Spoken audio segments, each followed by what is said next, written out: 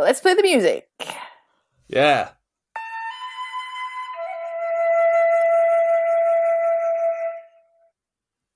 So at the beginning of our next round of 50 films, I did some Oscar baiting here, and it might not have gone as well as we hoped. Mutiny on the Bounty, 1935. What made you pick this? Quite a few different things. So that I've seen that there were 3 different versions of this story, all called Mutiny on the Bounty. This one. And there was one in the 60s with Marlon Brando and some other people. Yep. And there was one in the 80s with Mel Gibson. The Bounty. And the Bounty. And I've seen the one in the 60s. And I loved it. I thought it was an absolutely brilliant film. And everyone has always told me that the oldest one, the one from the 30s, was much better. And that several people were terribly cast in the 60s version, and this one was much more realistic or something. And I thought, that sounds great. Meanwhile, what else made me think of this? I think after Journey to the Centre of the Earth, I was thinking that there must be a better kind of adventure film than this. And yeah, all of that all thrown in together and made me think, go on then, I'll pick it. And Claire and I have, of course, been watching a bunch of black and white films from the 30s recently because, Laura, you very kindly gave Claire a box set for her birthday. Correct. And so all of that kind of rolled in. I thought, yeah, I'm ready for a good 30s film. Let's go for it. And what did you think, Laura? How did it hold up? I really liked it. I don't understand. Yeah? I thought it was good. Yeah, I enjoyed myself. Good. I thought it was very watchable. Yeah. How about you other guys? I also thought that. I enjoyed it. I was ready to hate every second of it. And I hated very few seconds of it and liked most of them. So that was pretty good. Oh, great. Fernando? I did like it. What else did I think? Was it trying to teach us something? Because if it did, then I don't like it. I don't like moral stories. But I thought it was entertaining. Maybe the ending could have been a little bit stronger. The end was funny. Mm-hmm. Yes, but it was a good film. Okay. Wait, did you all watch it with subtitles? I watched it with subtitles because I realized then again I couldn't understand many of the things that were being said. I actually did watch it with subtitles. Okay. Yes. Yeah. It was a bit hard. No, we didn't. I got most of it. I watched it in the bath, so I needed the subtitles. Brilliant. Because I couldn't hear it over the. You must have been very pruny by the end of it. I often am in my baths. They can last up to 2 hours. Oh, at what point do you start losing toes and stuff? That's great. Yeah. So I had a great time. What did you think of it, Michael? Oh, sorry. Yeah, go on. Sorry. I kind of hated it. There were a lot of things. While I was watching it, I was thinking wow, this is nowhere near as good as I wanted it to be. As I say, I've seen the version from the 60s, and that version is an epic. It's 3.5 hours long. It has these fantastic performances from some great actors. It's in full Technicolor, one of these 70mm ultra widescreen things with an interval and an incredible score, and they built a ship just for the film and all of that. And that now watching this, I thought they were critics seemed to be saying, oh, and that had a load of fluff in it, and for the real cutting edge decent stuff, you want the stuff in the 30s. And I found it quite silly in parts and quite shallow in parts. Not a pun. So much toss. Some of these crappy slapstick bits, like the thing with the swinging lantern and they've got seasick, and the guy throwing the bucket overboard and it goes in his face, and then he learns to check the wind. The sort of comedy relief characters, and it was like, I'm trying to think. It was like if you'd seen, I don't know, Lawrence of Arabia or, I don't know, Ben-Hur or something, and then you watched another version of it that had loads of stupid farce and stuff in it, and you'd be like, this is just not appropriate whatsoever. So yeah, in that sense, I was quite disappointed. I still thought it was a great story, and I thought some of the actors did a good job. And I've always been really interested in this incident and the story behind it. So it was okay. But it was nothing on that 1960s epic. Fair enough. That epic sounds brilliant, the way you describe it. I want to watch that. I think it's great. I've seen Why The did Bounty. you not recommend that?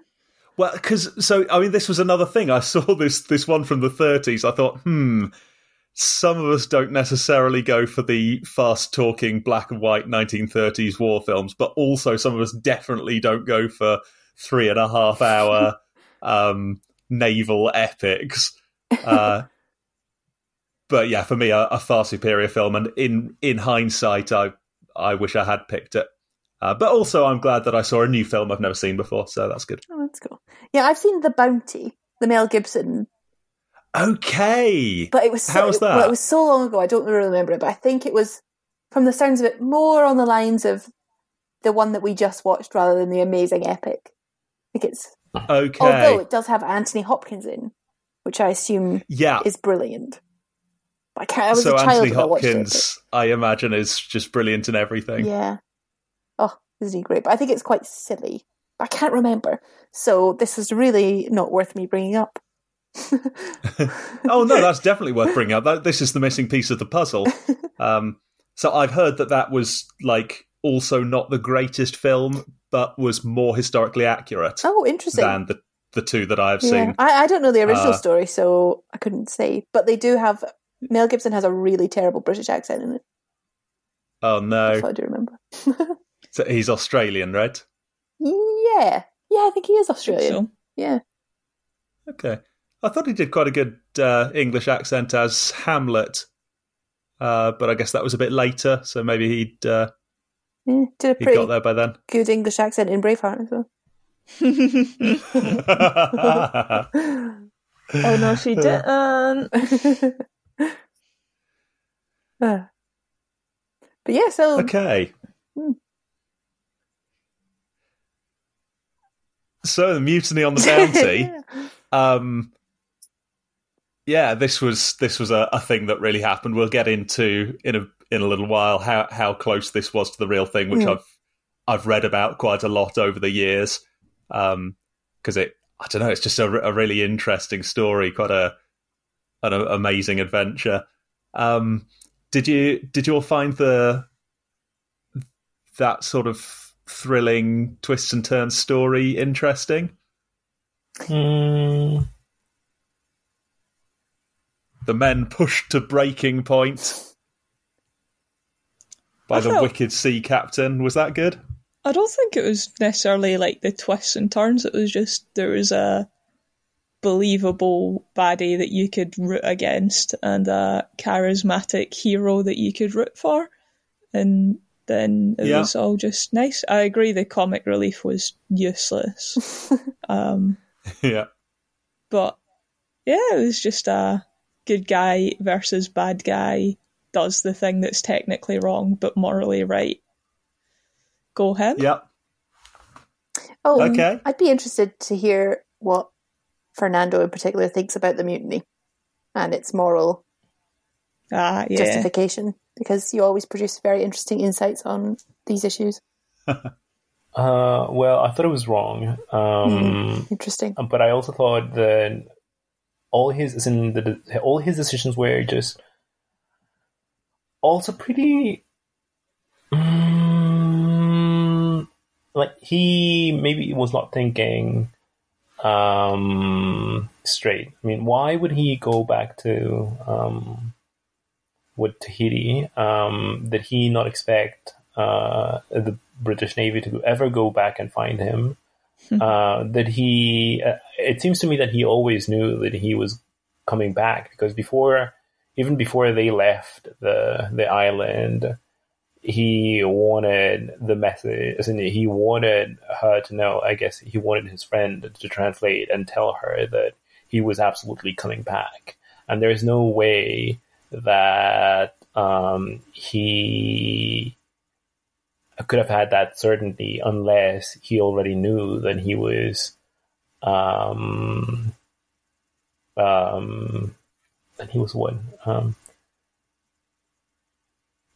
to instigate this mutiny. Yes, that he was already planning this mutiny. So I'm not sure if that part of the film is also accurate. Then I'm not sure what is the if his motives were totally justified and sincere, and even if they were justified, I think it was just plain wrong. Interesting. Okay, you think just mutiny itself is completely out?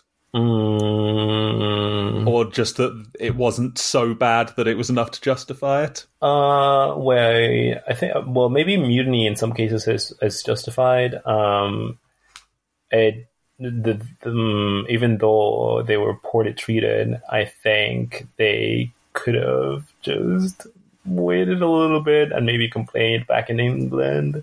I'm not sure. Yeah, I guess then what I think is what they went through, even though it was terrible, maybe it did not completely fully justify mutiny, and it certainly did not justify their, as in the way that they handled the mutiny. And it seemed to me that part of the reason they were doing it is just because they somehow fell in love with the way of life in Tahiti, and they wanted to go back. And I wonder if they had got to Tahiti and hated the place, would they still have risen against the captain? Yeah, if they hadn't had somewhere beautiful to go back to. Exactly. Yeah, maybe they did. Yeah. Well, interesting. I think they were quite worried that a lot of his actions of Captain Bligh were resulting in the deaths of the crew. So does that not justify it a little bit? That they probably. I mean, on the one hand, they were sort of trying to save lives, possibly, but then they did send all of the men to their certain deaths in those boats. But then that was their choice, kind of, wasn't it? Yeah. They told them you can stay on board if you want, and they gave them a sextant, they gave them some food, some water, and they did manage it. But I think you're right. It was causing deaths, wasn't it? He keel-hauled the one guy, resulting in his death, and he had cut water rations for everyone drastically in a way that was causing death. The doctor had died from exhaustion from being summoned up on deck. Those prisoners were pretty close to the edge. Prisoners who did, unjustifiably imprisoned in the hold. Wait, but then keel-hauling was an acceptable form of punishment back then, I think. As in, he did not do it being an illegal punishment, or was it? No, I think it was pretty extreme, but he was. I think there was part of the problem that the captain is the law on board, and he is basically given the authority to carry out any punishment that he wishes. So I think it was within the law. So what we were saying is that he acted within the law, and maybe there was a problem with the law and with his miscarriage of maybe the rules. But I guess that somehow justifies what happens at court back in England, where they basically decide that he was.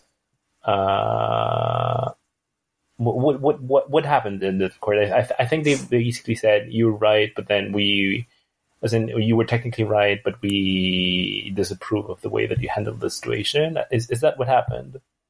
Yeah, he was rebuked. He was. Cleared of any. It was still said that the mutiny was wrong and that the mutineers must be punished for it. But they expressed their concerns over how cruel Captain Bligh had been. Mm-hmm. The bit they left out, which happened in real life, was that they didn't do that. They actually praised Captain Bligh for doing such a good job and for getting back to England and getting the mutineers and everything, and then sent him on a second voyage to go and do the breadfruit thing. Oh, really? Yep, and only by the time he got back had some more witnesses turned up, and only when he got back from his second breadfruit voyage did they realise how cruel and arbitrary he had been, and then rebuked him. And that was when public opinion turned against him. Oh, wow. Interesting. But that's not great for a film. So they didn't exaggerate how cruel it was. I think they maybe did exaggerate it a bit, but not much. There was pretty bad stuff. I think if anything, they didn't make it clear that maybe a lot of captains were like that, and he wasn't spectacularly cruel for a captain. But I think it was agreed, at least at the time, that he had been too cruel, and that he'd taken it too far. Fascinating. Still, though, what was it? 2,500 miles he managed to go in those two tiny ships, tiny boats. Is that how much? Oh my god! Yeah, it was an extraordinary voyage. He really became a very good leader once he was in the little boat. He started, caring for his crew at that point. Yeah. It was really surprising when he just turned back to a dick. Well, in a way, that seemed to me to be the same character trait, which was being completely convinced of his right to be in charge and being completely certain that he was right in all matters. And I think maybe when you're in a close to certain death situation, like being on those boats, having someone with a plan that's just completely on top of it is really, that's what the people needed at that point. Yeah, but he was compassionate and stuff as well, which we just didn't see when he was on the ship. I suppose so. Yeah, on the ship he wasn't bothered about people dying, was he? No. And he didn't care that, about dividing food up between the men and stuff like that. Yeah.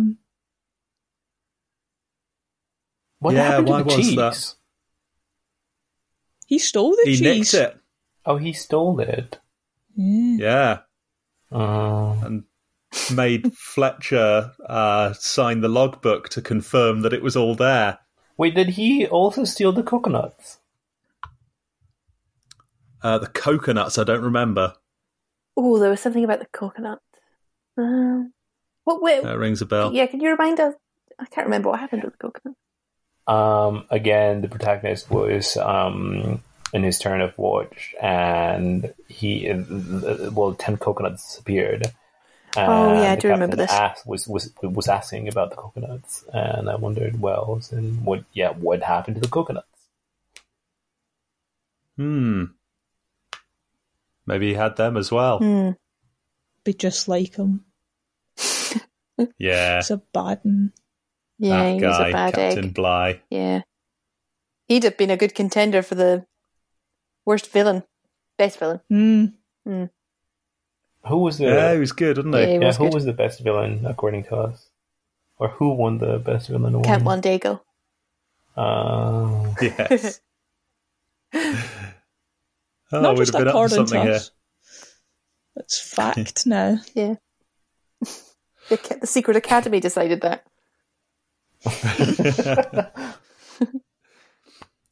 So I'm going to have to say again, Captain Bligh in the 1960s version was so much more interesting and was so well played.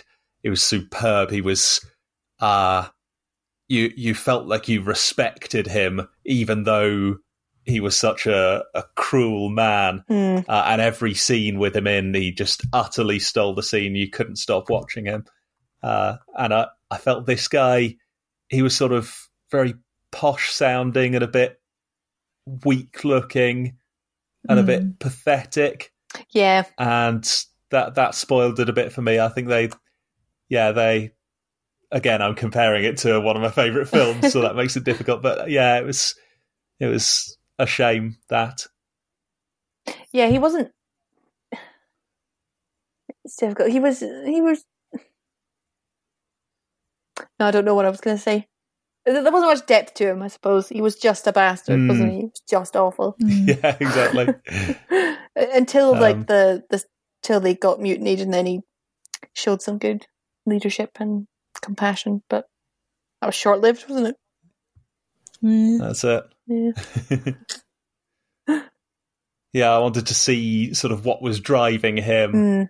Again, in the other film, he becomes obsessed with the breadfruit plants, and it's sort of his white whale, and he's discarding everything in favour of those plants because he is just so certain that his job is to get that mission done, and that was somehow more engaging rather than just he's just a nasty man. Wait, could he not have gotten just some seeds and then taken those seeds back to England and then grown the plants in England? That's a very good question. Who knows? Maybe they don't grow from seedlings or something in the climate. But who knows? Something like that. Or are they a plant that doesn't produce seeds? And you just have to take cuttings? You do see those? But then why would it have a fruit? No, I don't know. I do know that they did, in real life, bring something like 1,000 breadfruit plants potted. And there are and only... had to try and keep them alive the whole voyage. Okay. And there are only 1,000 breadfruit plants in England because you cannot make any more out of them. Yeah, so how do you make more? Maybe you have to plant the live breadfruit. Yeah, maybe the seeds have a very short shelf life or something. Maybe they just didn't have that many by that point in time and wanted to speed the process along by bringing back a bunch. They did have slaves to be feeding now, you know. They had slaves to be feeding. They weren't coming from England, were they? They were to take them to the West Indies to feed the slaves. Jesus Christ. Somehow a less benevolent task than bringing healthy sources of food to people. Yep. I didn't understand why they threw all the breadfruit plants out of the boat. No. When I was like, you're turning back to, they could use those where you're going. Yeah. Not on Tahiti. No one ever ate breadfruit on Tahiti. Clearly they're giving away all Desperately wanted them to be eating the bloody breadfruit, but no. Yeah.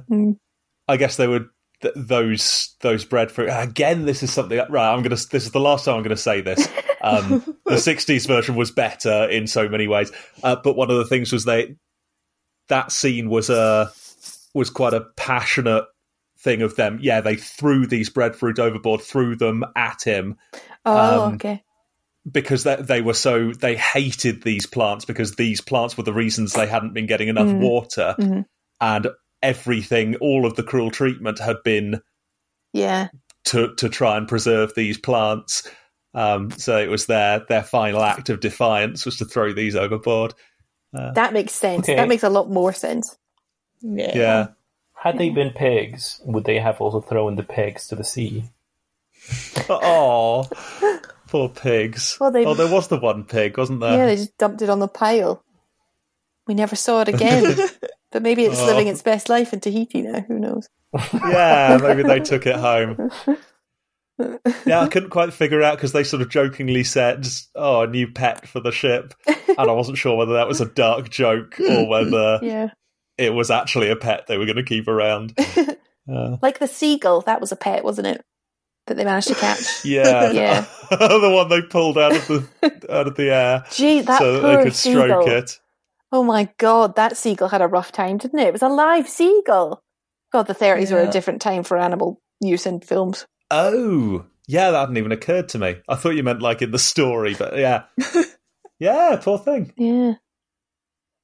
I was going to say, did we all enjoy seeing Clark Gable? Which one was took he? me a while to remember that it was Clark Gable. He was Fletcher Christian. He was the hero. Yeah, he's famous, is he? He's he's pretty famous. Yeah, he's in Gone with the Wind. He's Rhett Butler. Okay, he delivers the famous line. Nice. Yeah, he's less handsome than I thought. Because I've seen Gone with the Wind, and in that film, he's like extremely dapper. Everyone fucking loves him. I thought I was really disappointed in his acting. I thought a lot of this stuff was really rubbish, particularly his laugh. I don't remember. I was really excited about seeing Clark Gable. It's sad. Oh, I quite liked him. I'm glad to say that bit wasn't a disappointment for me. Yeah, I thought he was good, but I mean, he was creepy at times. Mm-hmm. But I guess he's meant to be. Well, he smoulders a lot. He just like point blank would stare at the woman. What's her name? I can't remember. But the woman that he fancies is just like unabashedly lusting after her. Okay. But I get the sense that as a 30s audience, we were meant to find that romantic. Yes. Were we supposed to swoon? I think so. See the modest love in his eyes as he stares down her top. Yeah. That was also harmed by the whole early movie acting where they think they have to act like they're on stage and really overdo everything, right? I think there was no sense of, try and make it a bit more subtle than that, Clark. Make sure they know what you're thinking. Smoulder harder. Yeah. Who was your favourite? I like Tommy. Ooh. Who was Tommy? The young guy with the kid back home. Oh, yeah. I've got a wife at home, Governor. He didn't talk like that. No, he didn't. I think he did. He was a good, likeable, someone to keep you engaged in the story. I thought he was good. Yeah, I'm surprised. He seemed to think about his wife and child a lot through the film, and I'm surprised that he mutinied, because he must have thought that's not going to go well, you know? I think that was how far they'd been pushed. Yeah. Even he mutinied. Yeah, you can not want to mutiny, but after a year of not knowing whether you're going to get killed the next day or be fed or all of that. Yeah. Perhaps also the rash action of a young man. Oh. If I was him, I would have just sent a letter home being like, sorry, you're going to have to deal with this on your own, because if I come back, I'm going to be hanged, so I'm just going to stay here. Yeah. Nothing like admitting your guilt. What happened with him in the end? Was he one of the ones that was pardoned? Oh, I think he was hanged. I think that's what we were meant to think. Oh, he was hanged. Yeah, okay. I think only Byam was pardoned. Oh, that's rough. Which I found a bit happy. silly. You found it silly? Just the way that they did it, of like they had this tendency in the film, I think, to just cut to the chase. They didn't bother filming any scenes that might link everything together. They just, whenever they needed to get somewhere, they just put it in writing of what they're just like, we're interrupting the film, just read this paragraph so we can get on with it. And they did that for the end, where it's like, he was pardoned. Let's show a little letter. I think it was the equivalent of, you know, in The Simpsons when they go, and they were saved by, let's say Mo. Yes. Like that. We just get this letter with this random name of this guy that we met in the beginning. Stepped in and saved him. So yeah. But I mean, good, because although I wish they'd just stuck to the guns and hanged him as well. That's what I would have done. Hang them all. Hang them all. They're mutineers, for God's sake. So, how about the message of the film? As Fernando pointed out, there was perhaps a heavy-handed moral to be found. What did we think of that? Was there? Oh no, let's not talk about it. I hate it. So they put this huge thing up at the start saying, this is a film in which a bunch of people are going to mutiny, just to let you know in advance.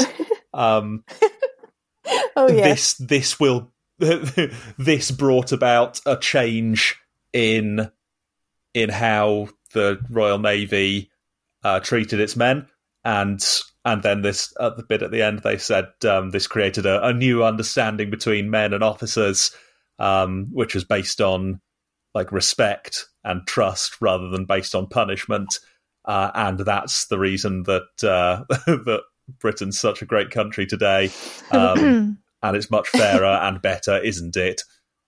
So I think that's what they were going for, was just it.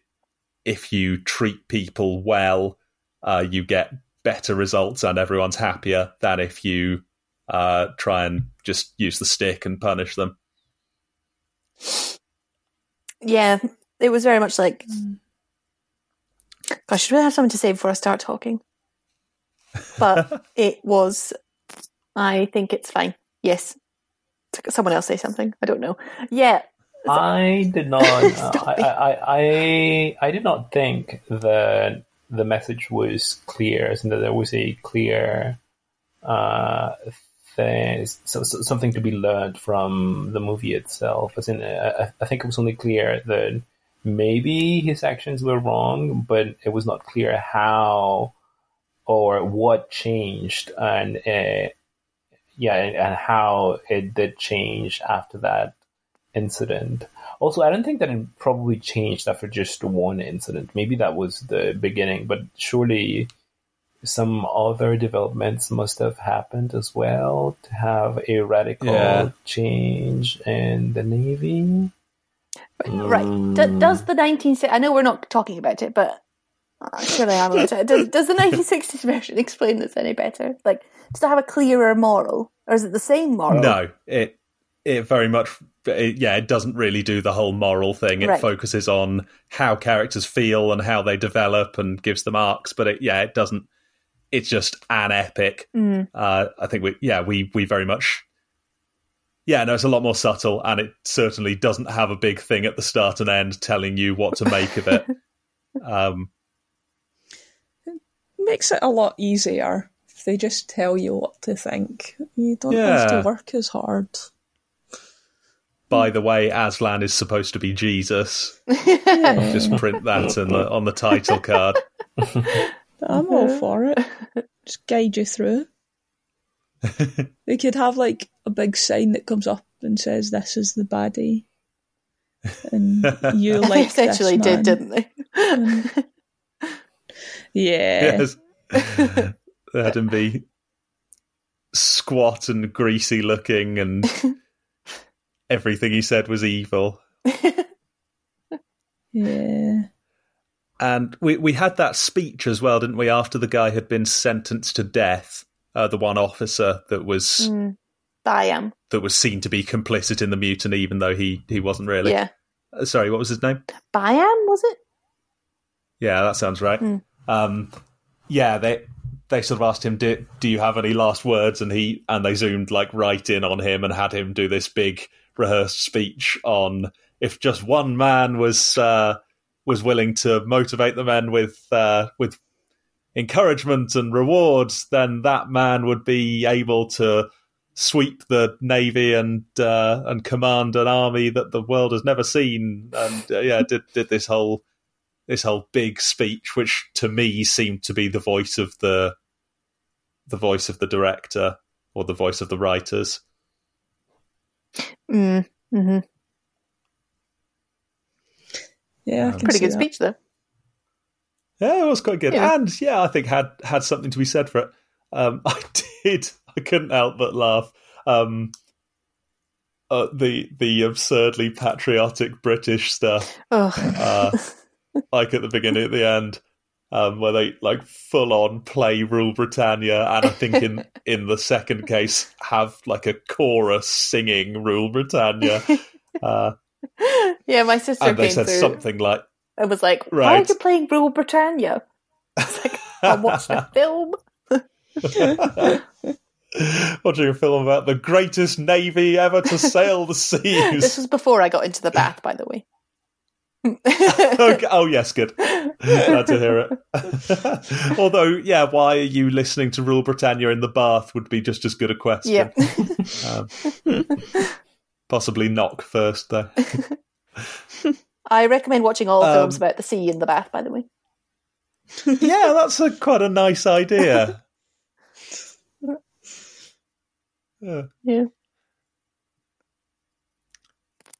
But yeah, it was kind of interesting. Yeah, when they did this bit at the start, saying that this was the incident that changed the way the Navy works and led to the great British Navy that rules the seas and keeps merchants safe across the world. As and then I had to think, oh, this was actually at the tail end of that. 1935 was pretty much the last time the UK really did have naval dominance across the entire world.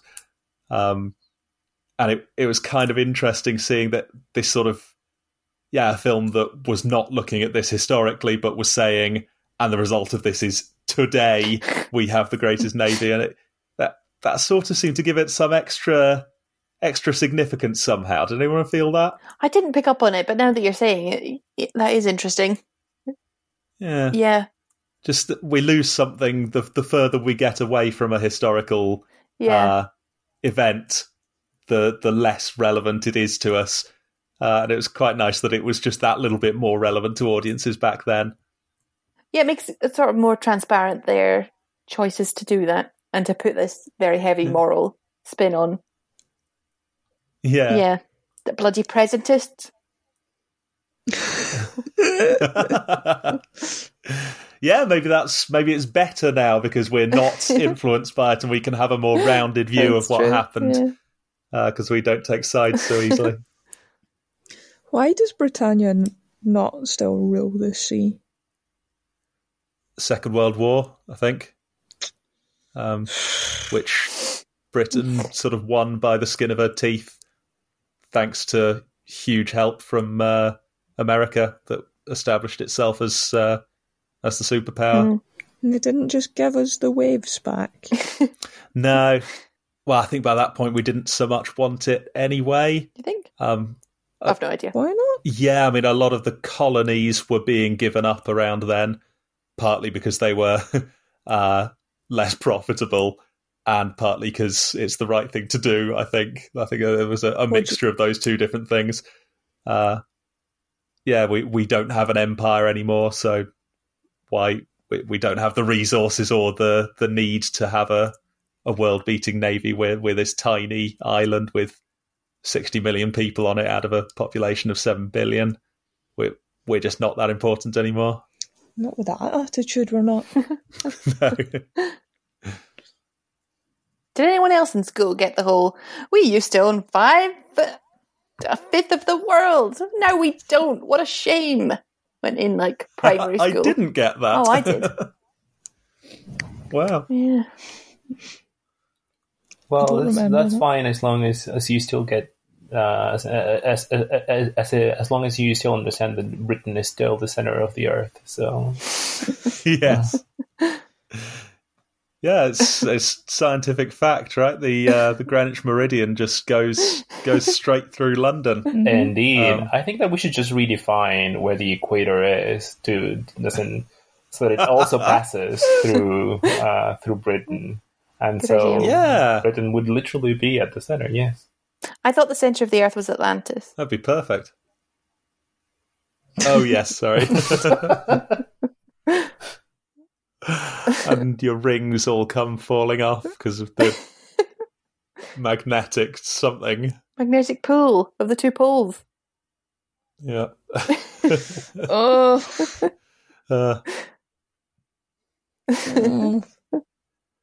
Did we enjoy the techno babble?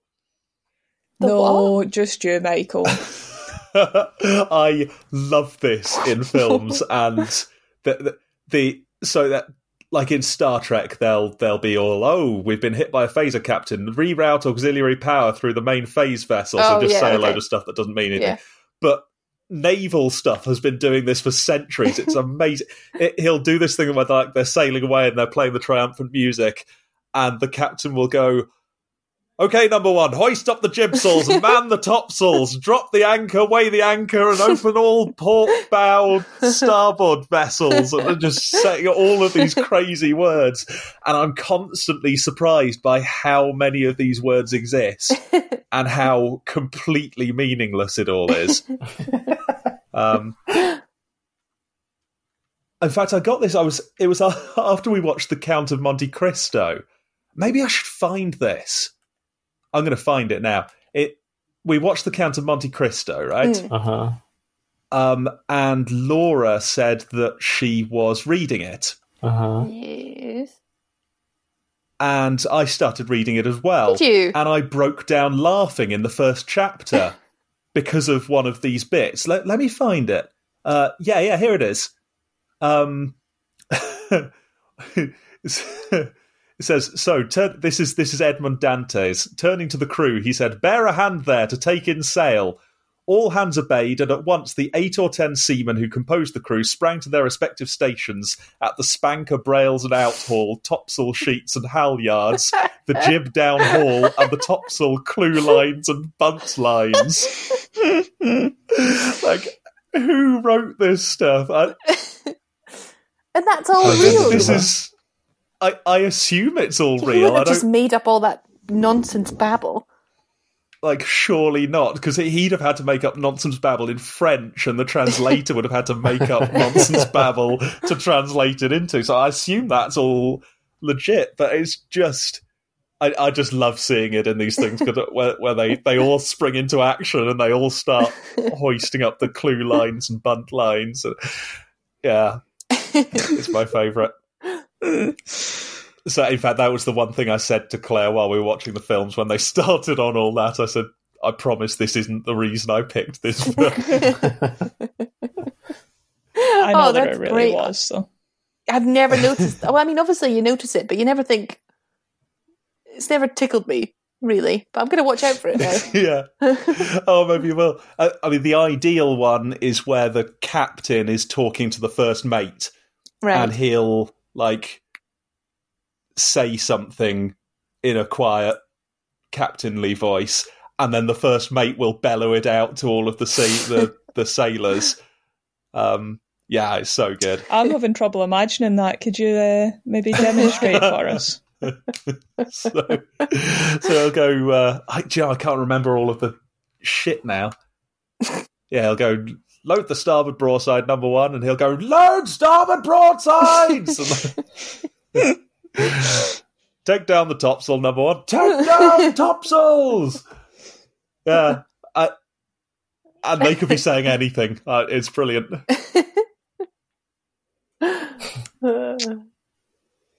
Yeah, that's good.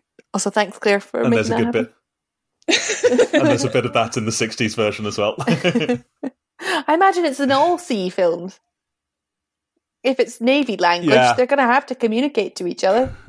But well, I mean, I imagine some films they just try and sort of focus on the characters rather than focusing on That's true, yeah. men shouting out instructions. But that's what we want, really, isn't it? They do that in Pirates of the Caribbean.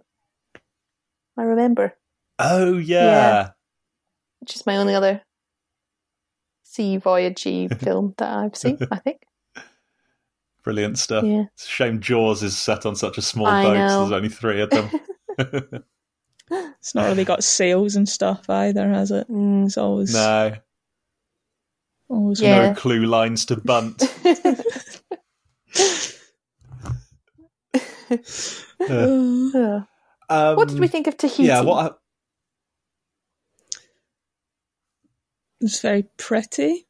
It's a Yep. good place. Scenic. It looked beautiful. Everyone says it's beautiful, don't they?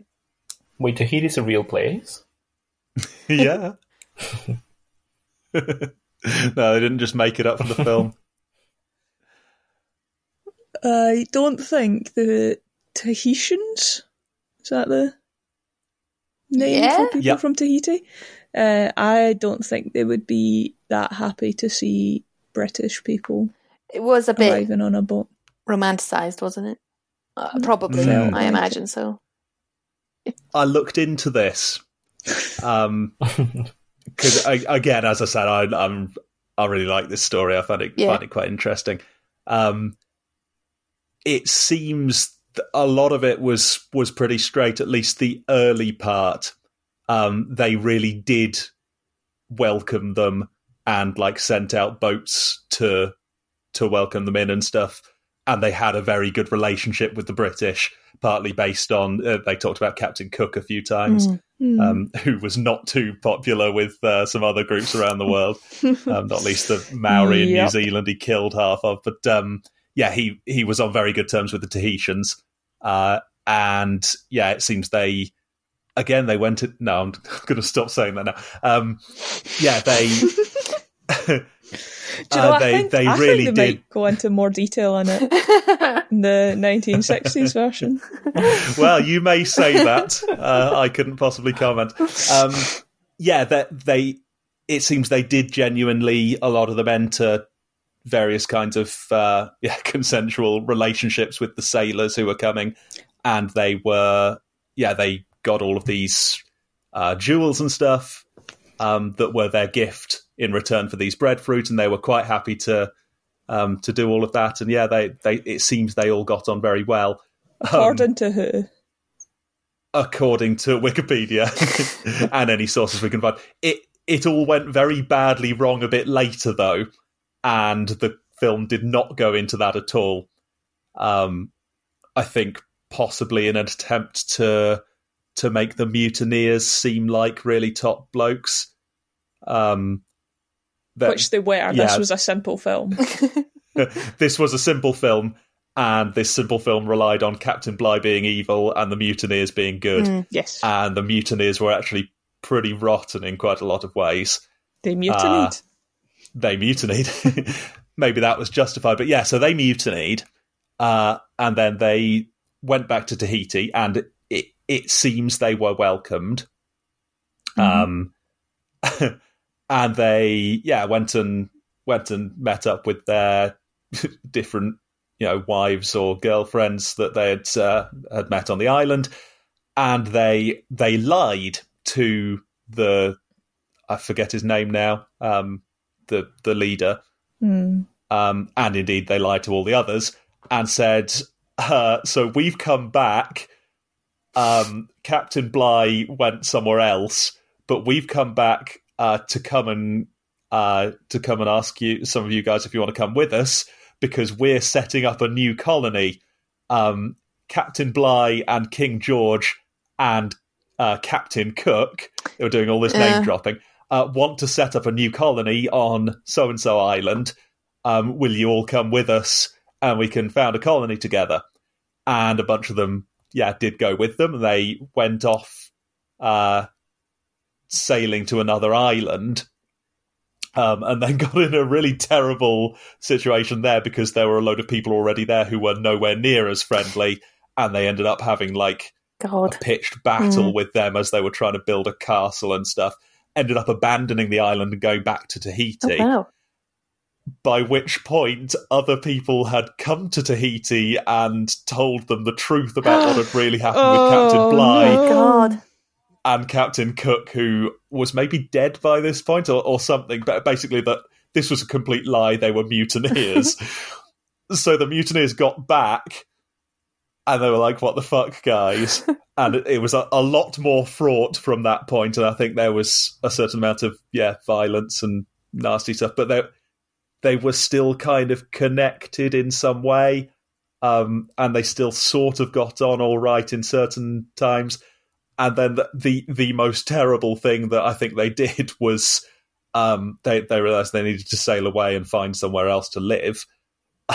They invited a whole load of them on board the Mutiny for a party, and then one night they just cut the anchor and sailed away with everyone on board. What? Just took them captive.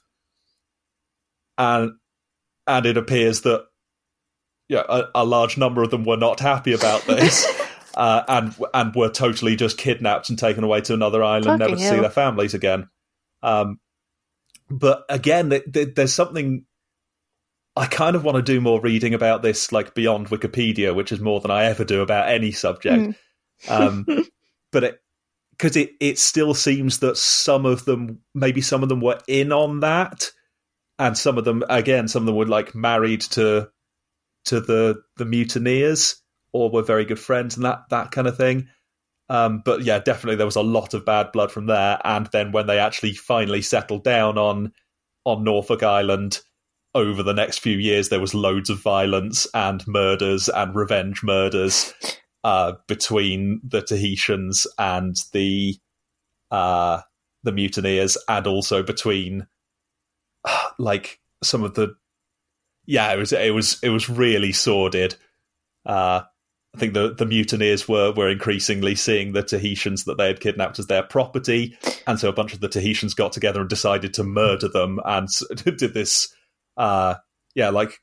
planned a massive coordinated, let's kill them all at one time, killed like 5 or 6 of the mutineers, and then like a year later, some combination of the remaining mutineers and the widows, like the Tahitian widows of the mutineers that had been killed, plotted counter murders and all this stuff. It was just, it was horrendous, a really, really sordid chapter.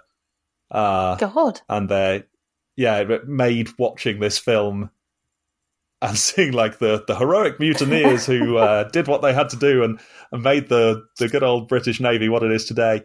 They were not entirely nice blokes. God, it would be a great film if the first half was the mutiny and we see them as heroes, and then the next half just destroys it all and just is this chaotic. Where's the film about the settlement? Oh, yeah. I would watch that. Yeah. Mutiny 2, Not on the Bounty. Mutiny Off the Bounty.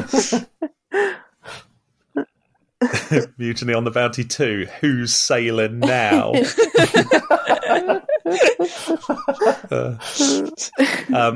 Mutiny on the Bounty 2, Ship in the City. I might as well conclude the story now. After all of that had happened within... by the way, they also figured out how to make alcohol, and that caused a lot of problems on the island as well. But they... after a few years, there was only one of the original mutineers left, and a whole load of Tahitians and a whole load of children, because all of these were like active marriages that had a load of children that were, mixed race and mixed identity. And this one guy that was left found God, basically, in a big way, and using the ship's Bible, established a pretty sound peace and got everybody, defused all the weird tensions between all the different people that were left and established a pretty peaceful community. And he was eventually, they were found maybe 20 years after the mutiny by one of the British, found them and decided that it wouldn't be worth pursuing him, basically pardoned him, and left that that community in peace. And they're still there. There's about 50 of them living on Norfolk Island. Pitcairn Island. And they speak a weird Creole, which is a mix between Tahitian and English. And they do fine. This was a super isolated community that's just descended from the bounty mutineers and their Tahitian captives. God, that's beautiful. Yeah, what a great story. A horrible story, but we should go there after Cannes.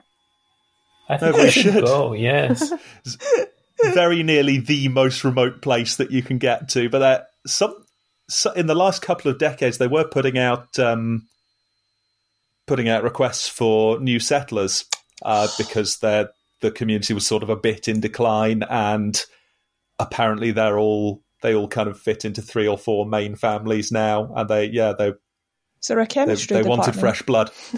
I think there is not a chemistry department. I probably won't be able to get a job. That the Pacific is like the native home of anthropology, so I might be all right. Oh yeah, I mean it's not great, to be honest. It's very colonial, but right. Sounds like the ticket. But the guy talks about, what's the book called? Guns, Germs and Steel. He talks a lot about the Pacific Islands. Right. In terms of migration and human civilizations developing in isolation. It's a very good case study, apparently, for stuff like that. Okay. It's a good book. Wow. Was the language they were speaking actually the Tahitian language? The language we saw them speaking in the film? Yes. I think... I don't know. You know, the chief... You'd think... I think he was from Tahiti, the actor. So you would imagine that if they'd gone to the trouble of getting a Tahitian actor to play the chief, that they would go to the trouble of making sure the language was accurate. But who knows with these people? I mean, the women were not from Tahiti, I don't think. No. Oh, right. I think one was from Hawaii and the other one was of Mexican descent and American. Oh, right. Yeah. Yeah, I did it because I was curious. Oh, well. I thought if they'd bothered to go and get Tahitian people, but those actresses were very famous for playing like exoticized sort of women of any ethnicity and race. Were they in Papillon? I don't know. What's Papillon? It's a story about a French prisoner who is exiled to some of the Caribbean islands that the French used to send people to, and he escaped and spent... it's based on his autobiography, so it is disputed just how true certain elements are. But yeah, he apparently lived in a village with some attractive, exotic looking people for a while, and it's just occurred to me that it might be the same woman, pair of sisters, that film, who both fall in love with him. Oh yeah, I should expect. He was a handsome man, wasn't he? Yeah. I think that film was about 30 years newer, wasn't it? Was it? Oh yeah, it was Robert Redford, wasn't it? Yeah, okay. Yeah. Probably not them then. So I take it they didn't shoot on location in Tahiti? Don't know. I mean, they might have done. They obviously shot it somewhere Was it Cornwall? I'm not sure. Yeah, it was probably Cornwall, you're right. Yeah. New Zealand, that's where everything's filmed. Yeah, that's true. any of this, if they had gone into more detail, that might have been interesting. Yeah. But on the one hand, it was a very watchable film. I think as well, it was a very simple film, like you said, Claire. It was a very like, here are the goodies. Something bad's going to happen to them. They're going to set right some wrongs and don't worry too much about it. Yep. If you're having trouble keeping up, here's a little paragraph to get you all up to speed. Quite like that, actually. I wish more films did that. Well, you have Star Wars. That's true. It only does it at the beginning, though. That's true, actually. That is a good parallel. It does do that. It even scrolled up at the beginning, didn't it? That was quite good. But instead of John Williams, it's Rule Britannia. That's what Star Wars needs. More British patriotism. Imperial patriotism, yeah. Brilliant stuff. Star Wars was before the United Kingdom existed. It was a long time ago, wasn't it? A long galaxy time far, ago. far away. Yeah, So far away, the British Empire didn't even reach that far. the British Empire's always existed. Isn't it? Maybe. It was some kind of empire, though, wasn't it? Star Yeah, Wars. I think the British Empire with the baddies in Star Wars. Yeah. What? Like in this film? Yeah. Terrible. Whoa. That's just the evil empire, isn't it?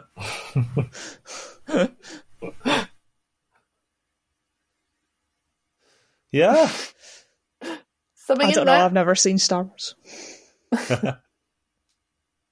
Wait, have you not? No, you have. What? I've not. Well, you actually not. I've actually not. Michael, seen is she one of being them. serious? Which? I mean, what? surely Yeah, Star no, Wars. she's serious. She's never seen them. What the Well, fuck? seen surely the one Star with Wars the- is just like reading the Bible. As in, you know that it exists, but nobody has ever read the Bible. Yeah, exactly.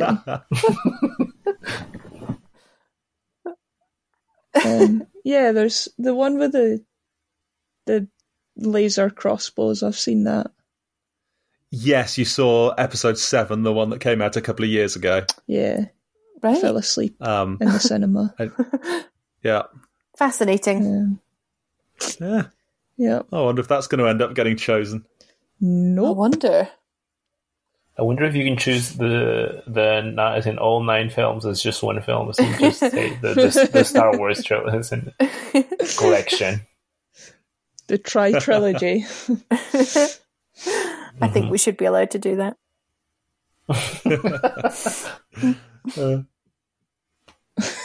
Great. I pick every episode of House.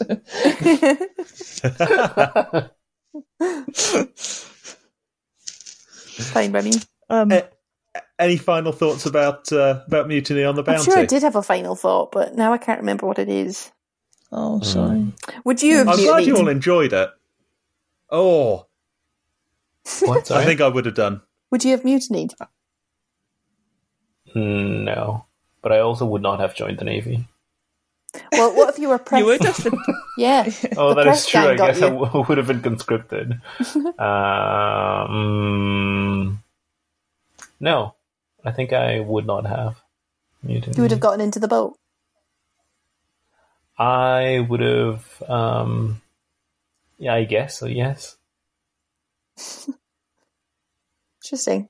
Clear? I don't know what I would have done. Like, I like to think I would have mutinied and done what I thought was morally correct, but also I don't like causing trouble. And also, I wouldn't have wanted to get in the little boat. So I think I'd have waited till the little boat filled up and then said, oh, actually, I don't mutiny, and then got to stay on the big boat. But also know that I hadn't technically broken the rules. That's Admirable. I like that. Yeah. Yeah, yeah, the real hero's journey. No one writes stories about that guy, do they? What would you have done, Laura? Oh, 100% have mutinied. Would you have just thrown Bligh off the boat? I'm very easily led and I get real swept up in a crowd, so yeah.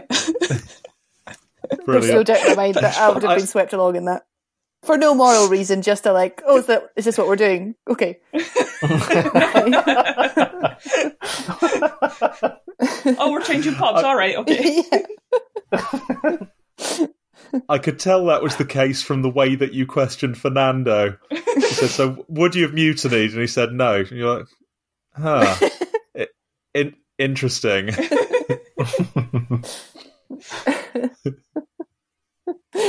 And you'd have mutinied, Michael, you reckon? I think so. Whoa. I think with all of once the people were actually getting killed, that's not just, this is a bit of a rough job, let's see what happens when we get back to England. That's sort of, this is truly wrong. Having that island paradise quite nearby with all the beautiful people and delicious fruit and all that kind of stuff, that would have made it even more tempting. Yeah. Oh, I know what we've not talked about. And I know I say this for every film, but Byam or whatever his name was, and Clark Gable were totally in love. Happy to end there with no discussion, but yeah, this was a gay romance. Yeah. Do you remember are you thinking of the scene where they're like lying under the tree together and passing each other bananas? End of podcast. Yeah, exactly. This gazing into each other's eyes sometimes. Yeah. The banana thing. Yeah. That's a metaphor. Shut up. It was really good, whether it's like a crude metaphor or whatever, but it was great how he was like, I want a banana, I'm going to grab two and just give the other guy one of them, and of course he wants it. They're just that in tune. That was lovely. Yeah. Just hanging out, eating bananas together. Just guys being pals. I thought that was also quite a good symbol of like, okay, we get it. Tahiti is wonderful. Not just like, you can't even lie down somewhere without having random fresh fruit growing immediately to hand, always ripe. Yeah. And you don't even have to sit up to get it. That was a nice touch. That's the life, isn't it? Yeah. This is why we should go. Post Cannes. I'd be up for that. Yeah. I had one other note, and it was when the ship was sinking, there was a guy standing on deck just drumming. Yeah. And I have no idea why that would be a thing. Like, all it can possibly do is increase anxiety. Like, that is the last thing anyone needs on a sinking ship. Wait, have you not seen Titanic? That's when they have the orchestra play, don't they? Well, they didn't have an It's orchestra. the same thing, yeah. Yeah. They play just like playing... soothing, entertaining music. Yeah. Not like stirring drum beats to get your heart rate raised. I got the impression it was that the drummer was giving orders somehow. It's like this particular rhythm means everyone get out from below. And like it was somehow orchestrating people's movements. Yeah, I got a similar impression that it was like to regulate so that people didn't just panic in a rush. It was like just move along to the slow sort of drum beat kind of thing. You know, if you've got a rhythm, then you kind of move along to that.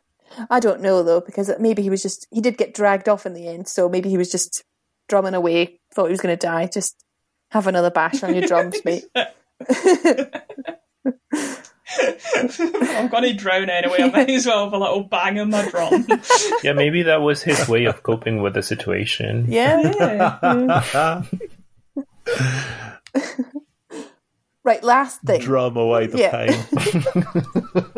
Last thing. Can we think of any parallels in popular fiction or media that we could possibly compare Captain Bligh to, potentially at the end?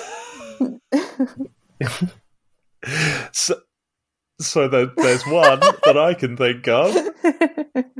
I can't possibly. Are there any others? No. So Fletcher Christian is Jesus. Oh yeah, obviously. And the whale. It's not often that they're and the whale. that they're Jesus and the whale. No, the whale is the breadfruit. What? In your 1960s version, maybe. But the whale, yeah, we don't really see that in this. Captain Bligh literally runs his ship, destroys his ship and risks a life on the second voyage to try and find Christian. That's true. Yeah, he's obsessed with Christian. Yeah, Christian is the whale, you're right. Yeah. And Jesus. Yeah. I think that's all That's I've got. me, I'm done, yeah. Thanks for picking it. I did enjoy it. It was a good watch. Yeah. I'm really glad. Yeah. I thought I might have hit a dud there. Nah, it was good fun. Yep. Good film. Should I play the music? Yeah. Okay.